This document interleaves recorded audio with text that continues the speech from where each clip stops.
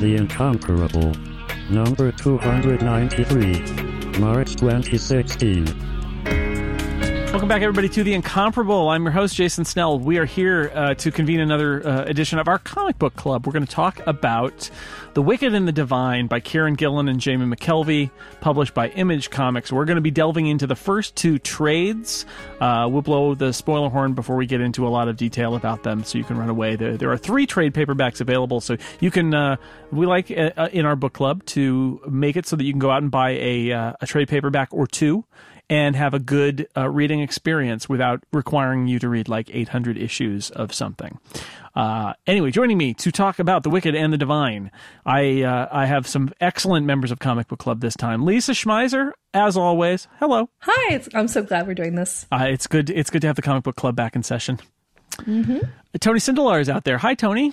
Hello, nerds. We got a hello, nerds from Tony. It's very good. It's what some people want for some reason. A more new comic book reader, but she's back for more Comic Book Club action. It's Aline Sims. Welcome back to the Comic Book Club. Hi. I need a catchphrase. I need to workshop that later. Yeah. I hear Hello Nerds is sweeping the nation, so... I've heard that, but I feel like that's already got a strong brand association. That's probably true. It does. It's true. I'm very litigious. He's got the backing of the Church of Batman behind him, too, so you got to be careful there. Ooh, yeah. And also joining us, Shannon Sutherth. Hello. Hola, frikis. Welcome back to the Comic Book Club. Thank you. It wasn't that long ago. Actually, as the recordings go, it was very long ago that we were talking about Ms. Marvel, but that episode didn't post too long ago. So it seems to the listeners like we were just here like a month ago. But so we're back. So this is Image Comics, The Wicked and the Divine. This is a really interesting series. Wikipedia tells me it's largely influenced by pop music. Okay, good. Thanks, Wikipedia.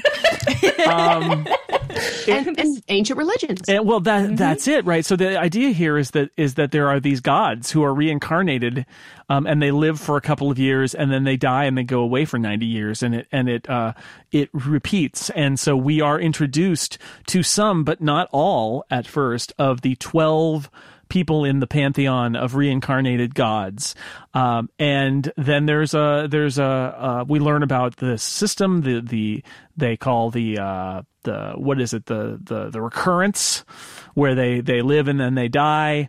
They discover who they are sort of as teenagers or thereabouts, thinking they're normal people up until then, and then they're sort of picked and added to the pantheon, and then they live for a couple of years and then they die. They're told, what is it? Some will love you, some will hate you. You'll be dead within 2 years. And so full disclosure. That's part of the story, and you get that up front. And then there's also a kind of motivating plot thread that begins with some deaths of people and people being framed potentially for murder. So there's a mystery at its heart, which actually reminded me a little bit of Watchmen a little bit, in that there's a rich world, but there's also kind of a motivating detective plot essentially at the center of it, which I think is kind of interesting. Before we get into the plot, though, and blow the spoiler horn, I wanted to see if any of you had some kind of big thoughts about what this story is and what makes it interesting. I will be honest and say up front that one of the things that sort of kept me going reading this was actually looking at the pretty art. And usually it's the other way for me. Usually it's the story that grabs me, and sometimes the art's great, and sometimes I sort of grit my teeth because I'm not enjoying the art but keep going because of the story. And this time it was a bit the opposite. I felt like I was having to juggle a whole lot of characters all of a sudden, but they were very pretty to look at, so I kept reading.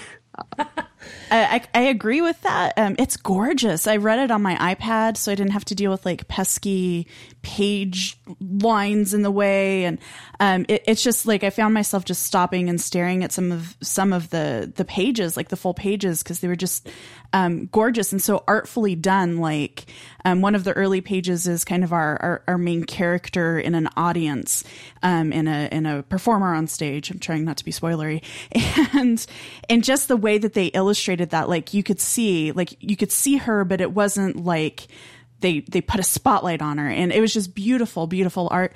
I had to read it a couple of times because I was really confused. I had, as with most things with The Incomparable, I just kind of dive in. I'm like, yeah, I'll do that. And I kind of dive in and do it. And I don't have any expectations going in. So I didn't know what the pretext was. I didn't know, like, I had no knowledge. And so I was like, I have no idea what's happening. So I don't know if you're one of those readers and you're like, this is really, I have no clue. Go through and read it again, because it's worth it a second and third time. And there's a little bit at the end. So I bought mine on Comixology. So they have kind of that back material, and they included kind of their promotional materials, which I could have used at the front of the book and think I would have been on board faster. So if you've got like the first volume, go read the back of the book and circle around again, because I found that really helpful after I found it. Yeah, similarly, I actually went hunting online this afternoon and evening looking for annotations. Like, you know, like my Sandman experience was, I loved Sandman, but once I found annotations that explained the things I didn't get, I loved it even more. Yes. So I went looking, and unfortunately, there's no unified, nobody's doing like a really thorough unified annotations yet. I found a couple of Tumblrs that have done some of the issues, and that helped, because especially references to the London geography. This is set in England. There were some things that I didn't pick up on just because I've never been there yet. I went looking for that too. I remember reading Alan Moore's League of Extraordinary Gentlemen, and there's this website that has like the obsessive, like panel by panel level, like autopsy of what's in there. And I was looking for that for this. There's also one for Kingdom Come that is meticulous panel by panel. Yeah, there's a good Watchmen one too. Yeah, and I have Campbell's from Hell that demands the annotations practically. And I have to admit, like Shannon, like the first time I read through this, I bought the paper trades, because I do like being able to stick my thumb at like one part of the book and flip forward and flip backwards, which is what I found myself doing a lot with the title pages that have the title pages have like the little the circle symbols in the title of the 12 chapters. Circles of the pantheon. And I found myself flipping back and forth to figure out, okay, what symbol is this? What's this? I'm trying to match them up with characters and going back and forth. I pulled out my phone and began Googling for annotations and Tumblr posts and things like that, because it's so deep that way. On my second read through, I was reading the trades, and I had my phone with Wikipedia open to look up like all the god names, because I was like, there's clearly stuff in here that maybe I'm supposed to get, that like, or at least characters in it are getting, and I am not getting. Shannon, I'm so glad you brought up Sandman too, because it was like that. Like the first time you read Sandman, you can read it by itself and you're like, oh, wow, this is pretty cool. And then you go back and you read it with annotations or with knowledge of all the characters he's bringing in and the mythology that he's begun to reference even casually and throw away. And I, like with Sandman, I'm like, oh my God, the depth and the thought that went into that. And this has a really similar feel, because as you're going through the beautiful, beautiful art, to see, the character they've chosen to make look like Rihanna, the one that they've chosen to make a David Bowie pastiche, the one that they've chosen as a Tori Amos knockoff, and you figure, okay, this is all the baggage that those pop stars bring into it, and then you combine it with the deities they're supposed to represent, and it's just so smart. And yeah, that's a good word. Now, to be fair, I think they give us just enough in the story without annotations. I mean, you get just enough to at least you can sort of place what's going on, and they try to make the connections for you as far as like, certain deities representing certain concepts that are important to the mystery, for example. But if you read it through the first time and then go back the second time with some kind of support, some kind of research, it really does make it a lot better. This book series also strikes me as sort of the other side of the coin to the other series that McKelvie and Gillan have done, which is Phonogram. And the premise behind that series is that there are a group of formerly young people in Britain. And I say formerly young people because they were young during the Brit pop explosion of the 90s. And during that period, they discovered that they were phonomancers, i.e. people who could use magic if they tapped into music in a very specific way. And the phonogram talks about music as a way of channeling the divine and changing reality. And this series is about fandom as a way of being changed by the divine and then going out and changing reality around you. And I thought, okay, they're mining the same thematic territory. They're just coming at it from a completely different angle. And so it's kind of enjoyable to read the series back to back to take a look at the different approaches and see what's the same, which is that the creators have this unshakable conviction that music is really a force above and beyond. It may be created or channeled by humans, but they seem to regard music as something that like exists as its own separate, almost magical entity. And then they take the reactions that people have to music very, very seriously. Like they really get the idea of what it means to lose yourself in a creative work and to find yourself in the process of losing yourself. And I really enjoy that about both this book and Phonogram. Let's take a brief break to talk about something that's not in the Pantheon, although maybe it's in my personal Pantheon, because I sleep on it every night. It's Casper mattresses. Yes, you guessed it.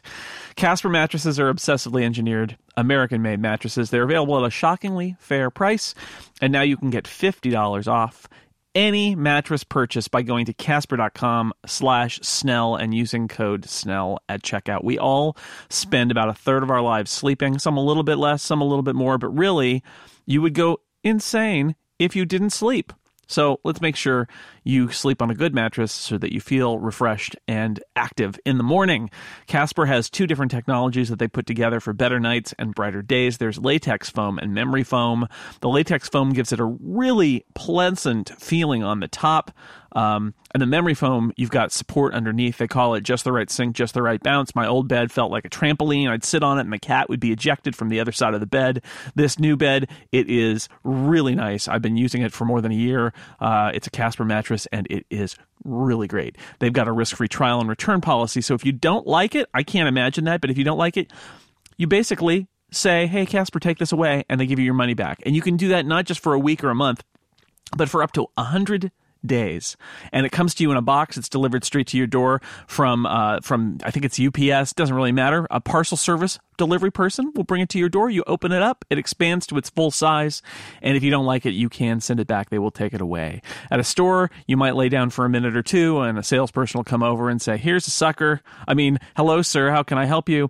Or hello, ma'am. How can I help you? And regardless, you are laying there thinking, is this comfortable? I have no idea. Can I lay here for 8 hours? No. Well, I'll give it a try. It's not fun. What I'm saying is I hate going to mattress stores. So with Casper, you get to sleep on it. Literally sleep on it. $500 for a twin, up to $950 for a king. Compared to industry averages, that's actually an outstanding price point. And you can get $50 toward any mattress purchase by going to casper.com/Snell and using code Snell at checkout. Terms and conditions apply. Thank you to Casper for sponsoring The Incomparable. Well, there's a lot here. We should probably blow the spoiler horn and get into it in more detail. So we're gonna do that right now. That spoiler horn, probably a reference in some way to David Bowie, because it isn't everything. Lucifer is definitely the thin white duke of David Bowie, and I read after David Bowie died, I read an interview where they said that they at one point considered having all 12 members of the Pantheon be different aspects of David Bowie, because they said they could totally have done it. Oh, wow. Goodness. But they went another way. But Lucifer is definitely David Bowie. So yeah, it's funny that you mentioned the annotations and all that, because this is the first book in a while where I felt like I was reminded of when I read Watchmen, and I know it's almost tired to have that be a touchstone, but that was the first time I really read a comic and felt like I needed to take notes and I wanted footnotes, and I knew that there were so many layers, and that also I was intrigued by the fact that there was and could tell there was a plot that was going to drag me through the story. And it might not even be the point of the story as much as it is in so much work of fiction as the thing to drag me through from the beginning to the end. And so in this case, we get the death of the judge when Lucifer snaps her fingers, and she's blamed for it and insists she didn't do it. And it's a godly act. So some other one of the gods must have done it, and she's put in jail, and it leads to a chain of unfortunate events, and creates this mystery. And also there's a mystery of who the rest of the members of the pantheon are. Some of them die.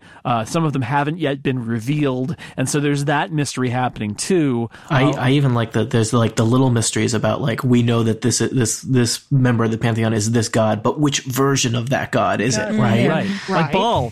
It's a big question of which Baal which is. one are you? And he's like, I identify with this one and not that one. And, Baal, who is sort of Kanye West, kind of, as opposed I have to say, except for David Bowie, all of the other pop music references are completely lost on me. Well, there's Prince. There's the one who looks exactly like Prince, who is and Prince. Anna. Yeah. Okay. Oh, yeah. The Woden character is sort of the Daft Punk. Is that kind Daft Punk? of- Okay. Yeah, he's Yes. one of the Daft Punks. Yep. Mm-hmm. And I'd read that the Amaterasu was actually sort of somewhere between Florence Welch and Stevie Nicks. So, you have a good point there. I had identified her as a Tori Amos sort of character because of the red hair. the long red hair and the abandon with which she flings herself around on stage. But I think Stevie Nicks is another. Although personally, I feel like Stevie Nicks should be out of the pantheon because she's a law unto herself. But okay, there's one more. The rave dude, the one who hasn't been alone. Yes, Dionysus, who hasn't been alone inside his head for. Is he Moby? Let's say yes. I don't think so. He seems he looks a very young Moby, maybe. Yeah. That's a cool character. No, I mean, that one of the joys in this is seeing these gods put in these put in a modern context, and also the idea that if you had gods in the modern world, they would be stars. Like literally, there's a convention celebrating the fact that they're stars. The fandomonium. That's the Pantheon, right? In Volume 2, so that's so great. You get this idea that if gods in a modern context are rock stars, so I guess the reverse would be true, that we treat rock stars like gods, but here it's literally the gods are rock stars. I enjoy that the Norns are goth. Like they're even more goth than the Morrigan. None more goth. Yes. Yeah. Yes, with Ragnarok, ROCK, because it's a rock concert, you see.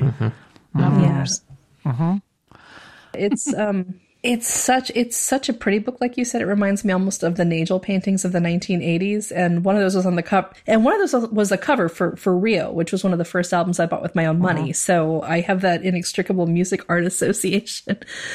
It's so smart.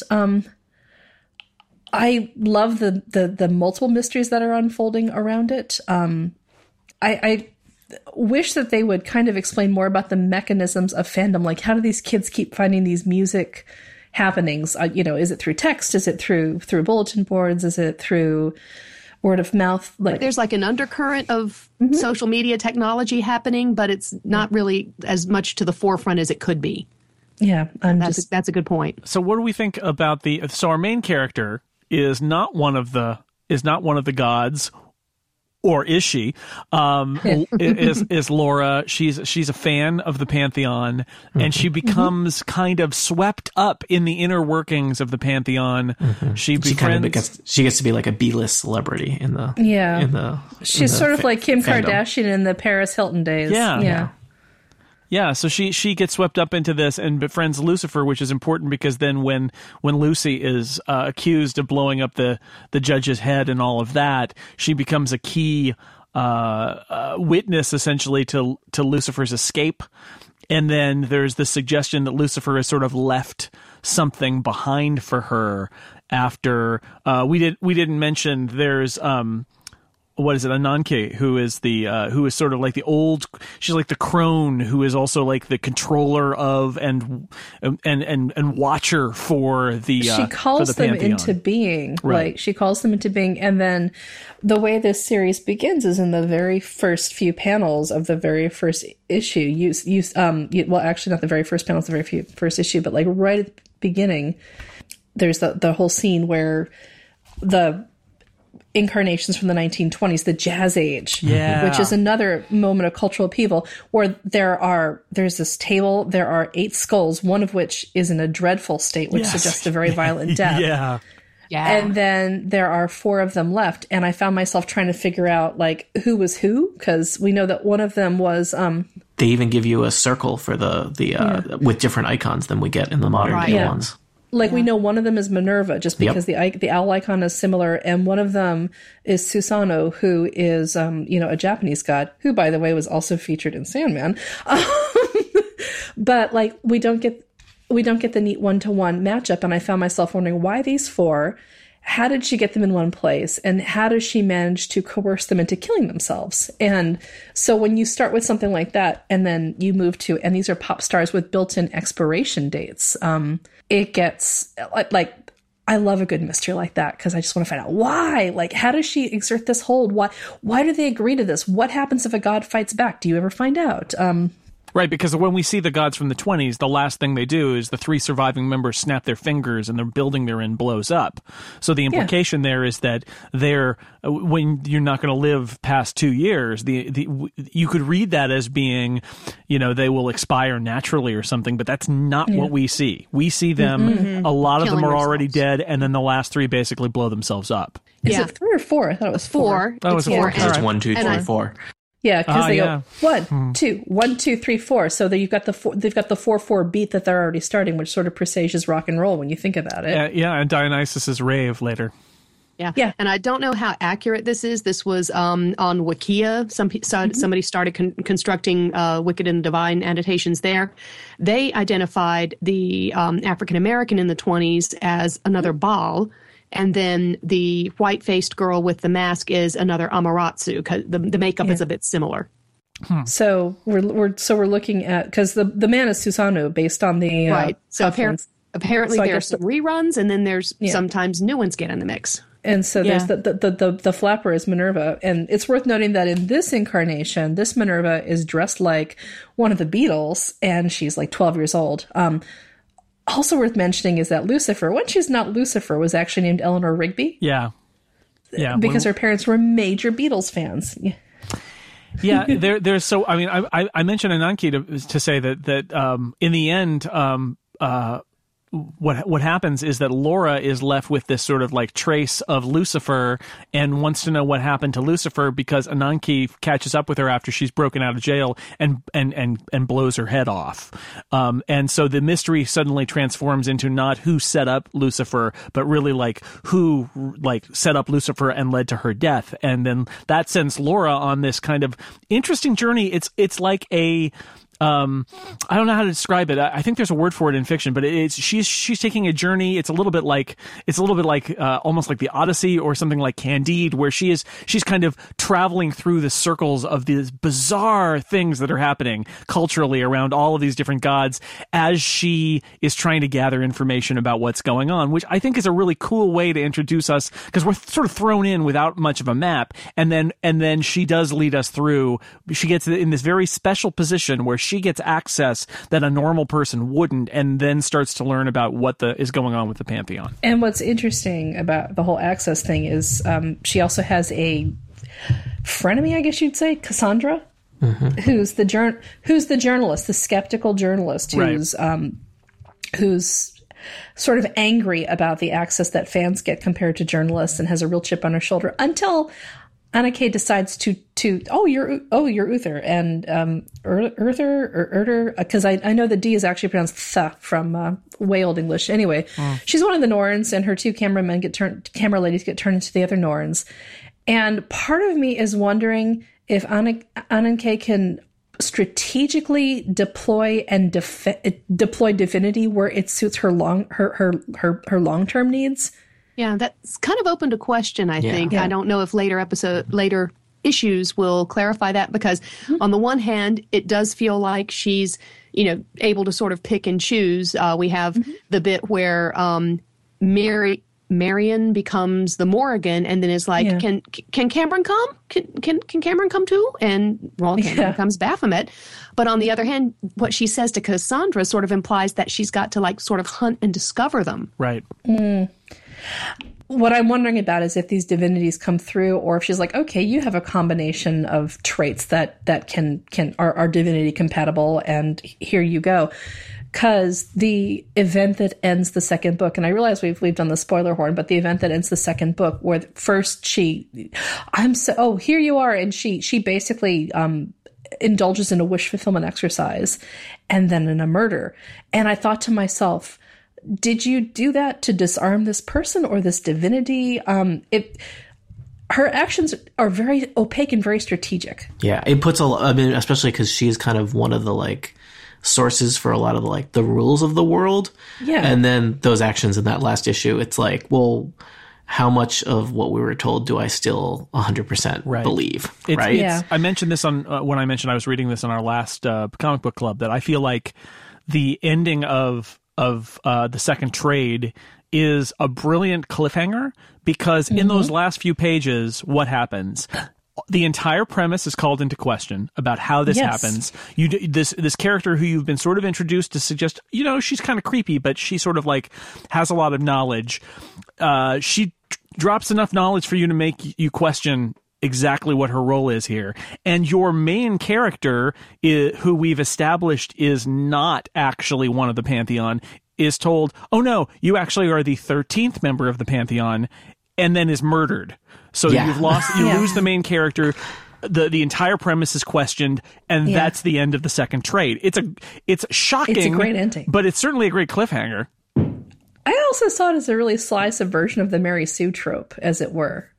Because you have a fan who's so involved, and this world is such wish fulfillment, and then when they finally do get to become, the minute they're the member of the favorite fandom, boom, they're killed by the creator. And I thought, it was funny because Chip warned me. He actually read this before I did, and he had it on his iPad, on his nice shiny iPad Pro, and he told me before I started reading, okay, you cannot go George R.R. Martin on this and throw the iPad against the wall when you finish. Oh, no. And to be frank, I didn't feel like doing that. I have speculations since the chosen goddess identity for Laura is Persephone. And Persephone sort of has a cycle thing going on. So, I didn't immediately feel the same way as I did with Martin. And it actually didn't have to do with Martin killing off characters, even though I loathe how he will do that kind of thing. It was because the second shoe, that the first shoe was like in the first pages of the first book, and it took 3 books to get to the second shoe, and that's too long. But that's totally off topic. Sorry. Oh, I don't know. But I was not as upset as Chip expected me to be reading that. There are things that I really like, and things that are important to me seem to be important to, the team. Like I'm glad. I mean, it would have been kind of cool to see all of the gods as different iterations of Bowie, but I'm glad that they went in another way, and that they've got, different genders and different races and different, they've got a gay character. There's a transgender character. And it's not a big deal. Like when Cassandra is revealed to be trans, it's just like, Lucy's like, oh, I said this thing to hurt you. And she's like, it did. And that's like it. It's not like, oh my God. And I really, really loved that. That's a very big strength to the books, in my opinion. Yeah. Mm-hmm. And my trans friends love it. Absolutely love it. So it's not, I feel confident in like, okay, this is representation done right. So that kind of gives me more motivation to continue reading too. Yeah, it's I think it's hard. This is a hard read, I would say. It's dense. For somebody, I was thinking about you while I was reading it, because Aline, because as a relatively new comics reader, it is dense. It is. That's why I kept coming back to Watchmen. It was the same thing where I feel like every time I read it, I'm noticing something different, and that's definitely how it was the first million times I read Watchmen, where there's there are the words on the page, and then there's the art, and then there's the things that are embedded in the art, and they actually mean something. They're not just there to make a pretty background. They are things that will take you to interesting shadings of meaning of the story if you are looking at them. So it really... it survives multiple readings, and in fact almost demands multiple readings, but that does make it dense, and it isn't very welcoming, I would say. You sort of have to go with it and hope to catch up later, and that I think it attaches to the plot too, where Laura, until she kind of falls all the way in and you get your bearings a little bit, which of course is swept away from you at the end of volume 2. you are lost in the world because she doesn't have enough information, and she's really our representative in this world. So it's a tough. It is challenging and dense in a way that not a lot of comics that I've read recently have. I feel like I hadn't been kind of challenged in this way by a comic in a long time. I was kind of having reminders of when I used to read just a ton of Vertigo stuff, and it really felt like that, both thematically and density. One of my favorite comics is 100 Bullets, and every time a new volume would come out, I would reread all of the previous volumes again in preparation for reading it. So like I've read volume 1 of 100 Bullets more than 13 times because there are 13 volumes, right? And like that's a comic I love. It's not a comic I recommend to a lot of people because I don't think it has broad appeal and it's super dense. But I mean, it's nice to be challenged by it, but it was also like, this is an unfamiliar feeling. Like, I don't know if I dislike this, but this isn't something comics have really pushed on me in a while. You're right that this is a very Vertigo feeling read, though, because it celebrates a culture that is not necessarily mainstream, and that culture has its own rules and its own rewards, and it makes the argument that people who choose that culture are still inherently worthy of interest and love and respect and all those other things as well. They're not just people who look weird and have strange interests, which I really like. And like, I mean, in some ways, it like there's some stuff like going back like that Sandman did in its stories that was kind of like revolutionary at its time, that feels like, some of it is great and it still holds up, and some of it is like kind of very dated in terms of like the society, in terms of when it was written. So it's nice to see something that's taking on some of those attitudes in a more modern way, right? Mm-hmm. And my style for reading comic books, because I'm a reader first and foremost, right, is I go through and I read the words, and then I go through a second time and I read the words and look at the art. I'm not a very patient reader. So I think that was I actually don't know how much the art helps in like the conceptual things as you're going along, but it does definitely add depth to the story. But yeah, I was confused a lot. Yeah, I'll freely admit there were points when I was confused and had to reread a couple of pages. Yeah. Yeah. I think I'm still confused. Yeah. There's certainly things that still need to be answered. Yeah, I think, some of that, I think you're supposed to be confused. Some of it, I don't know. But, I mean, depends how they stick the landing, right? So. Yeah. Yeah, we should say that they have said that there is a story. This is closed ended, somewhere between 30 and 60 issues. I think that's comics professionals admitting that the story can sometimes get away from you a little bit, or it becomes unprofitable. One of those. They're approaching it with the Straczynski method. Yeah, exactly right. We'll see. No. We'll spread it out, or eating a middle and an end, or contracting it as we go. Oh God! No, yeah, Lisa's just thinking of the end of Rising Stars. So. Oh God!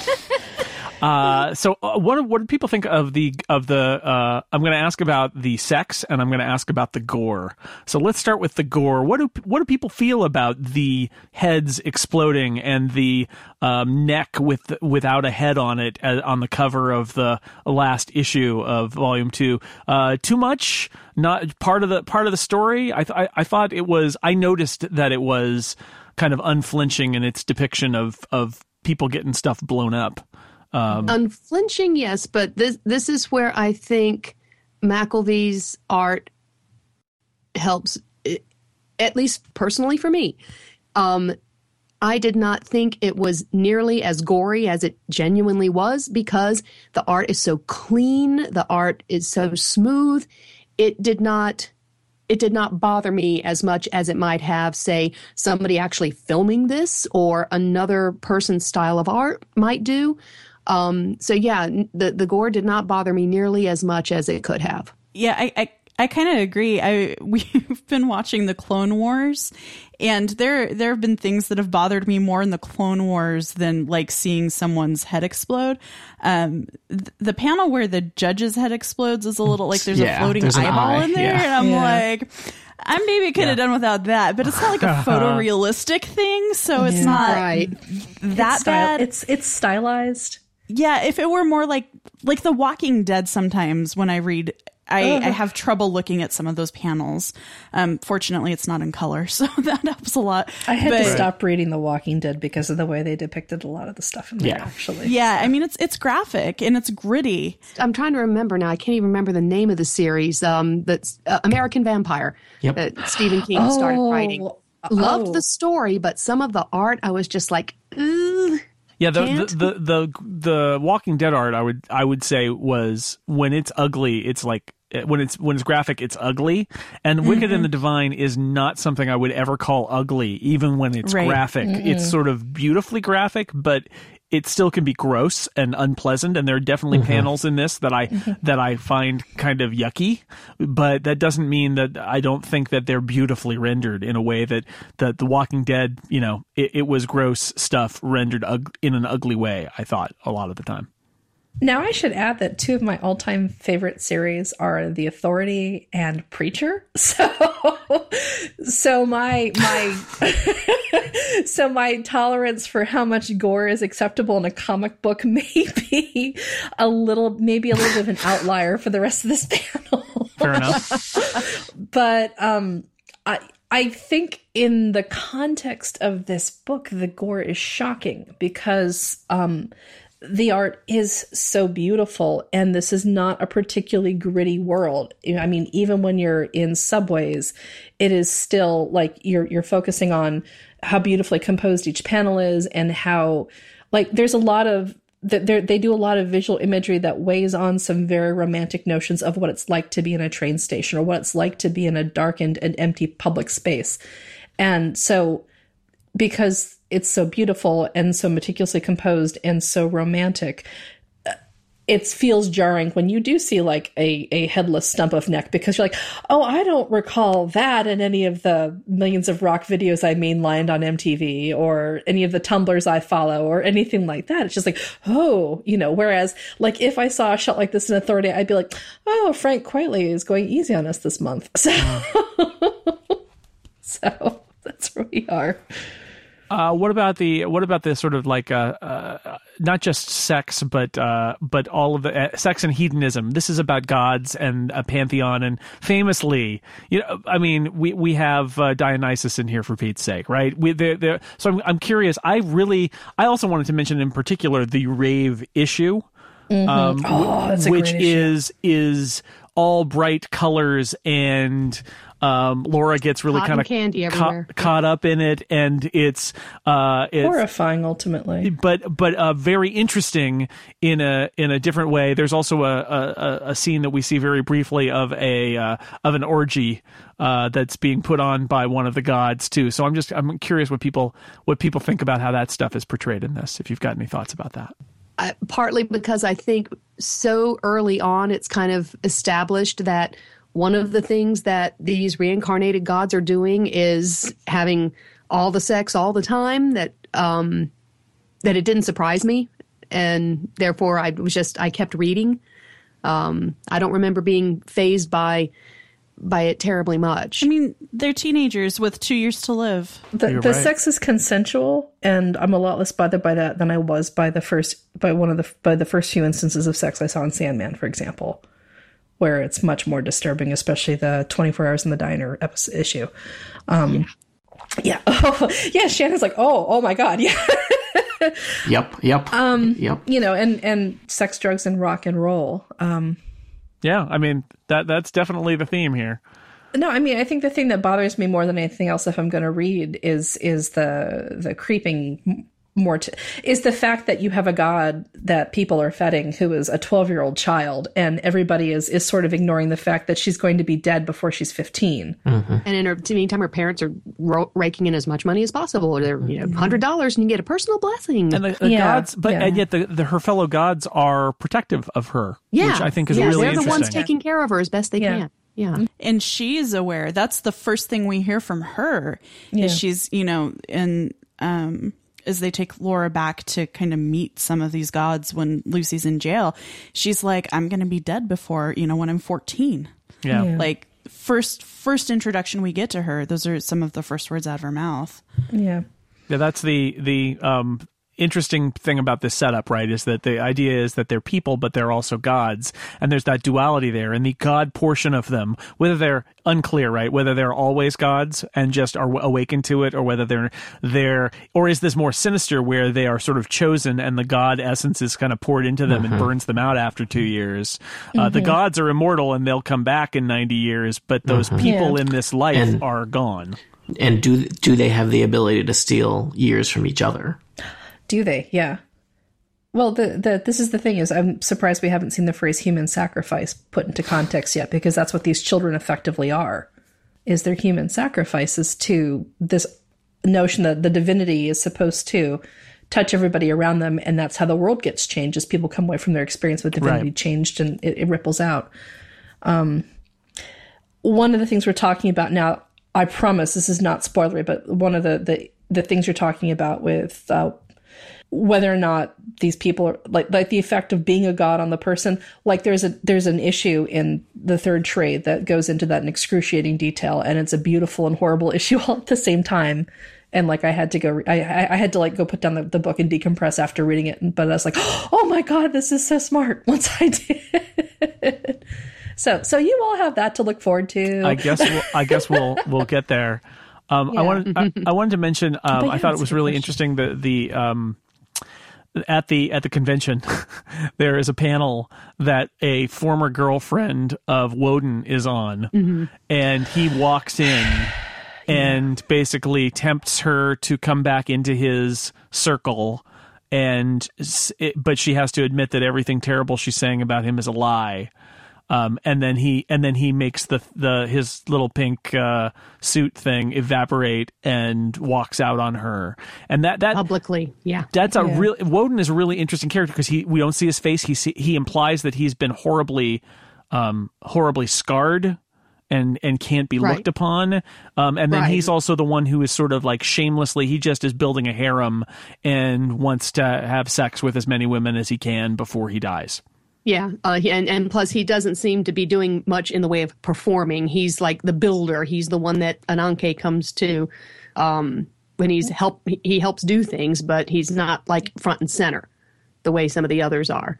No. It's an interesting character, and he does not seem like a particularly pleasant person on any level, but he is shiny and and I mean I think I think that's interesting too, that he is this very notably interesting looking character, kind of more traditional comic booky looking than anybody else in the pantheon, but he's kind of awful.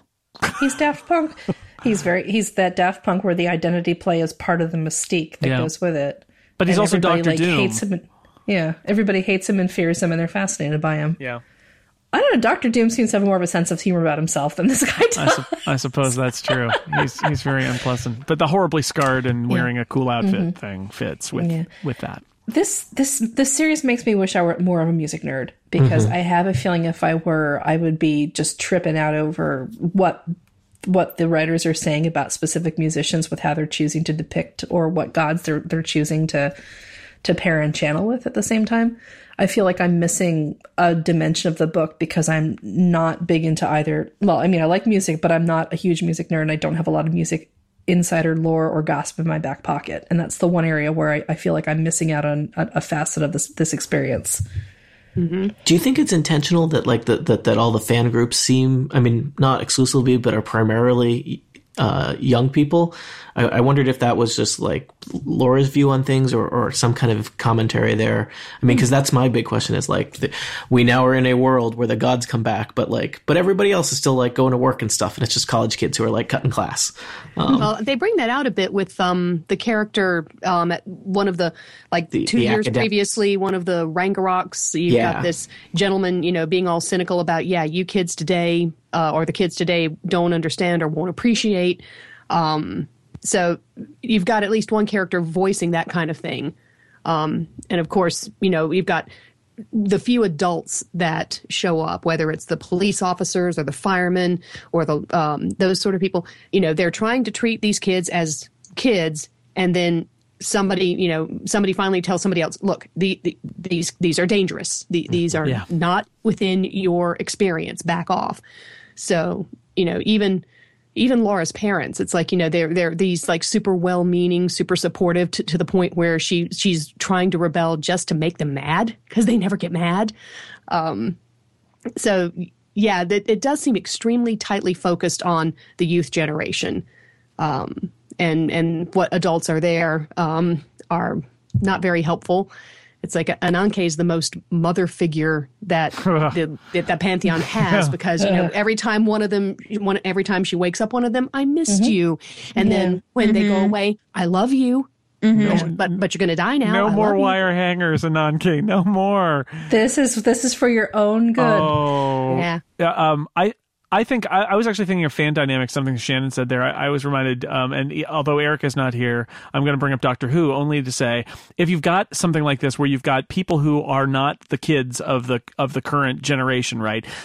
Obviously, there's going to be a subculture of the pantheon that is a residue of the last appearance they made. And although all the people from then have died out, there's apparently enough knowledge about this idea, that Cassandra is able to research it. That people who are just old enough to talk of it, right? Yeah, that are professors and have researched previous, the 1920s and earlier. So, but when they appear, it's like it's not for them. It's like it's for the current generation, and it's a new generation of fans essentially. And I think that is something that is touched on in this, at least a little bit, is this idea that there's a schism between it's great that you studied this and all of that, but these are the new ones, and this is our pop music.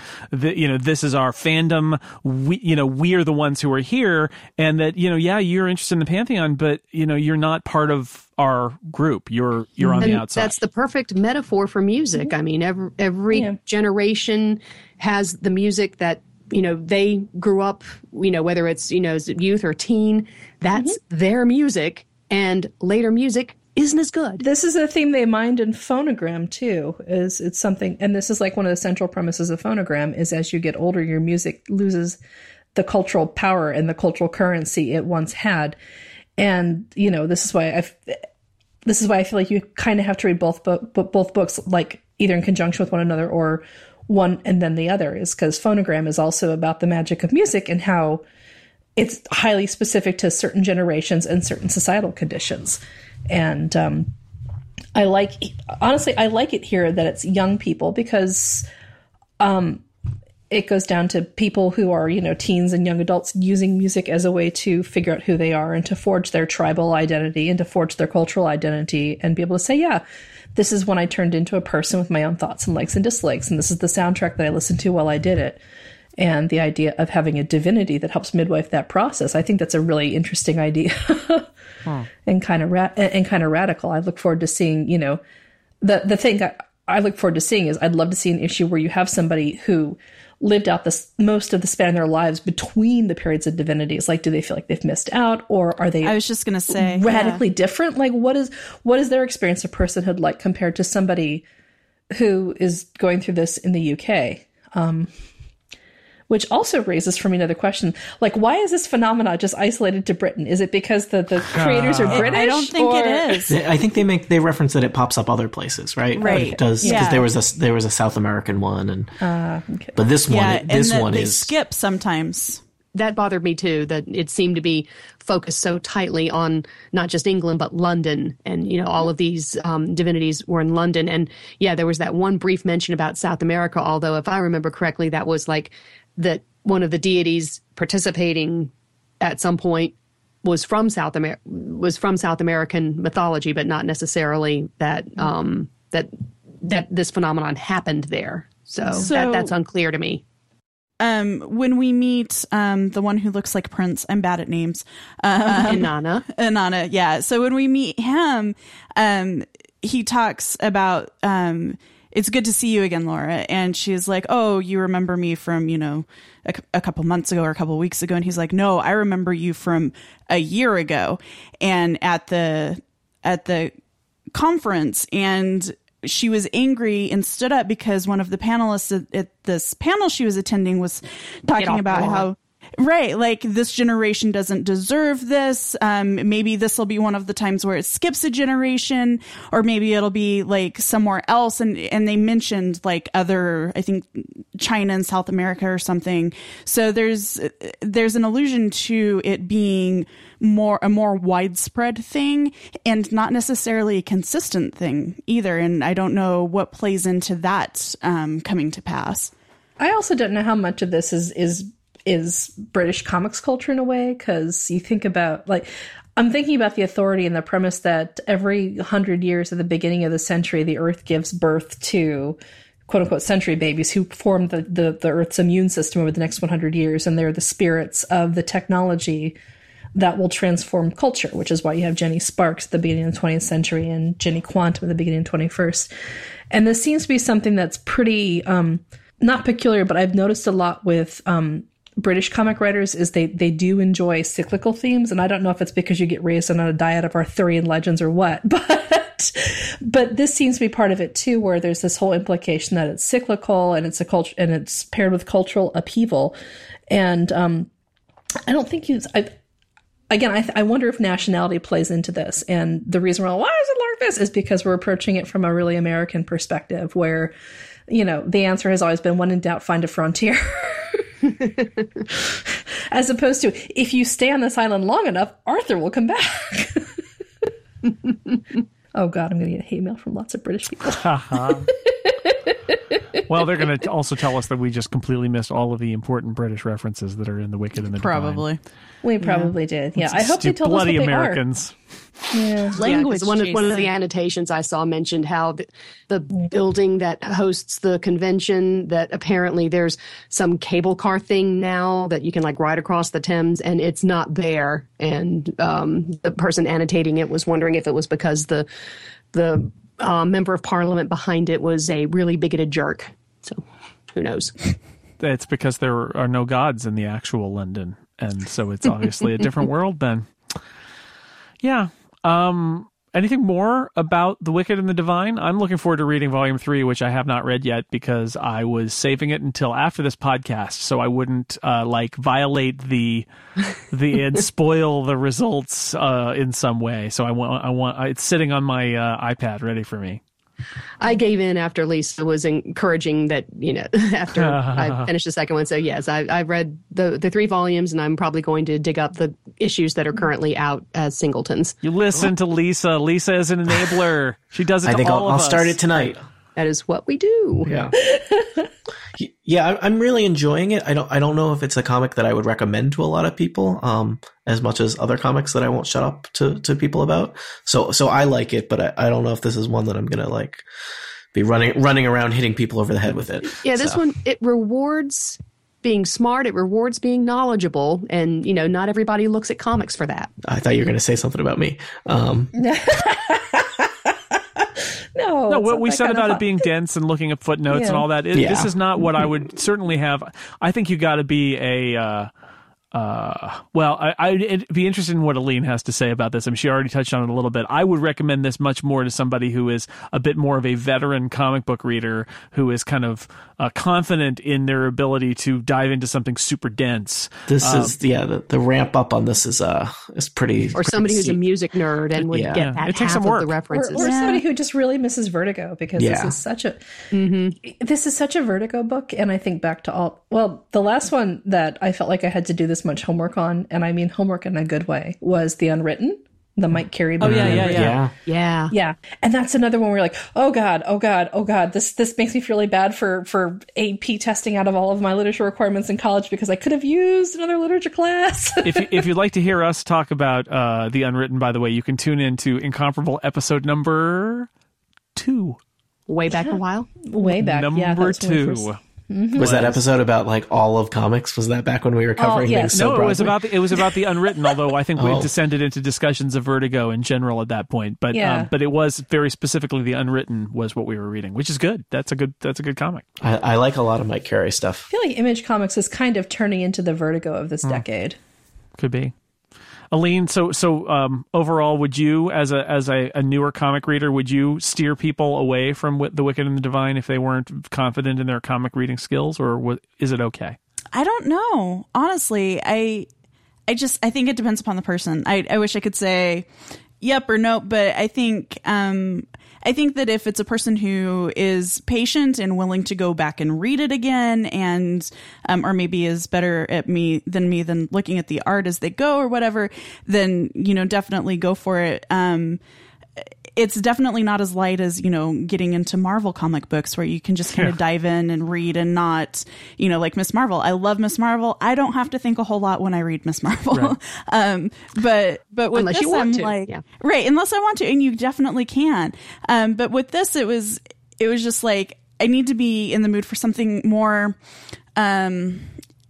intellectual. I don't think that's quite the right word, but, just I need to sit down and think and be able to pay attention. It's not something I can do halfway. So I think that would be my criteria more than, whether they're a veteran reader of comics or not. All right. Look inside yourself. See if you're part of the pantheon. And if you are, true. Then continue and read The Wicked and the Divine. Any other final thoughts about this this comic before we move on? I'm going to be a ridiculous geek and say I now have a second favorite letterer in comics. The first is Todd Klein, and Clayton Cowles is now my second favorite. Yes, he's doing great work. Yeah, the different styles here and there. He fluctuates between who's speaking and Laura's thoughts versus the actual narration. So, and you can always tell who it is. It's so great. I noticed. I mean, I usually don't notice lettering, but I noticed Todd Klein and Sandman and other works he's done. Yeah. And I was noticing Clayton Cowles and his work all the way through. I've actually put down books because I couldn't stand the lettering. So I am with you on this. I appreciate that. Oh, I just wanted to talk about the art just a second more, because there's so many different styles, but coloring, I think, rather than the art is what I'm looking for. Like if you look at one of the first panels in the second volume is kind of like a flashback to when Lucy dies, and the art style in that, it's white with like neon colored lines. And the art style kind of on those panels, like where the judge's head explodes, it's different. And it's a really interesting contrast that I'm not seeing. And maybe this is the Vertigo style that you're talking about, but it's a contrast that I'm not seeing in kind of the superhero comics that I'm reading, or, again, the black and white Walking Dead, volumes. So I don't know. I really love it. I think you're right. The art, that they are doing things with art to emphasize what's going on in the plot, what's going on with the characters. Like we mentioned with the Dionysus issue of just how everything is so cotton candy pink during the rave, and everything's going on that just really typifies what's happening in the story. But something that you reminded me of, there's an issue in the second volume, and maybe the one you're talking about, where they actually deliberately made most of the story by recycling previous panels. They actually went and scavenger hunted through all of those previous things and made almost the entire issue with no brand new art, which was really interesting. Yeah, I think it's great. Let's move on and talk about if there are other comics that you have read recently. This is a shot in the dark, but it usually gets usually Lisa tells us things that we have to read. I should just call this Lisa tells us what to read. But if there are any other comics you're reading, I would love to hear about it. Lisa, what are we reading next? What are you reading that you're liking? Yeah. Okay, I just finished Unbeatable Squirrel Girl Volumes 1 and 2, and then I read them. And then I read them to my daughter, and she's 5, and she now loves Squirrel Girl passionately. Like sleeps with the issues under her pillow. And the reason I would recommend this to both adults and as a family friendly book is because the way the book is structured is you can read it to kids, and it's just this very cheery, positive, joyful book about being a young woman who loves being in college and loves being a superhero at the same time. And there are all of these really clever extra textual jokes, and then these footnotes at the bottom of the page that are just downright hysterical. So it it can be a fast and funny and non-challenging read if that's what you're into, or it can be a little bit more of a deep dive if you're like, I'd like to nerd out. So loved and read The Unbeatable Squirrel Girl. Right after I went to see Hail Caesar, I read all 3 volumes of Ed Brubaker's noir book, The Fade Out, which centers on the murder of a Hollywood starlet in the 1950s. The fixer who may actually not be responsible, and it crosses over into the impact of the Red Scare on Hollywood and what it's like to be a writer who's living with PTSD in a time when like nobody knew what that was or even identified it. It's noirish, and because I'm somebody who likes Raymond Chandler novels a lot, I liked it, and I thought The Fade Out was a really nice tonal counterpoint to the Coen brothers' take on the same period in Hail Caesar. What else did I read recently? The 3rd trade paperback for God Hates Astronauts came out, and that is one of the most exuberantly stupid books in comics. Like, it's just dumb. It is. Ryan Brown is like, is a savant when it comes to doing really unrepentantly stupid, hilarious stuff. And I mean, you have a king tiger eating a cheeseburger who launches an invasion against Earth using an army of crab people who can be eaten. The lead character who had his head punched off in like the first trade and merged with a ghost cow is still, gleefully dumb with his wife who's also a superhero. It's a book that makes almost no sense if you haven't been reading it from the first trade, and I love it so much because it is just so broad and idiotic. And let's see, and I finally finished the She-Hulk run done by, oh God, I'm blanking on his last name. Soules, Charles Soules. I finally finished the She-Hulk run that he did, and it had a lovely and satisfying ending, and I'm sorry that he's not continuing on that book, and I hope that someday She-Hulk gets the Hawkeye experience where the right team, like the right audience, finds the book and embraces it and sort of carries it forward, because it was a lot of fun, and they actually showed her doing a lot of lawyering type stuff, and they made that pretty interesting, which is a big challenge. So those are the books I've been reading recently. All right. Okay. Tony, what are you reading? Well, I also read the Ed Brubaker book that Lisa was reading, which I read as a follow-up to Fatale, which is his with the same author, Brubaker and artist, I think Sean Phillips, which is basically kind of a noir mixed with Cthulhu mythos, which was interesting. I will also mention I just recently read, it was recommended to me by a librarian, so I'll share that recommendation onto you. Southern Cross is a kind of a murder mystery set in space.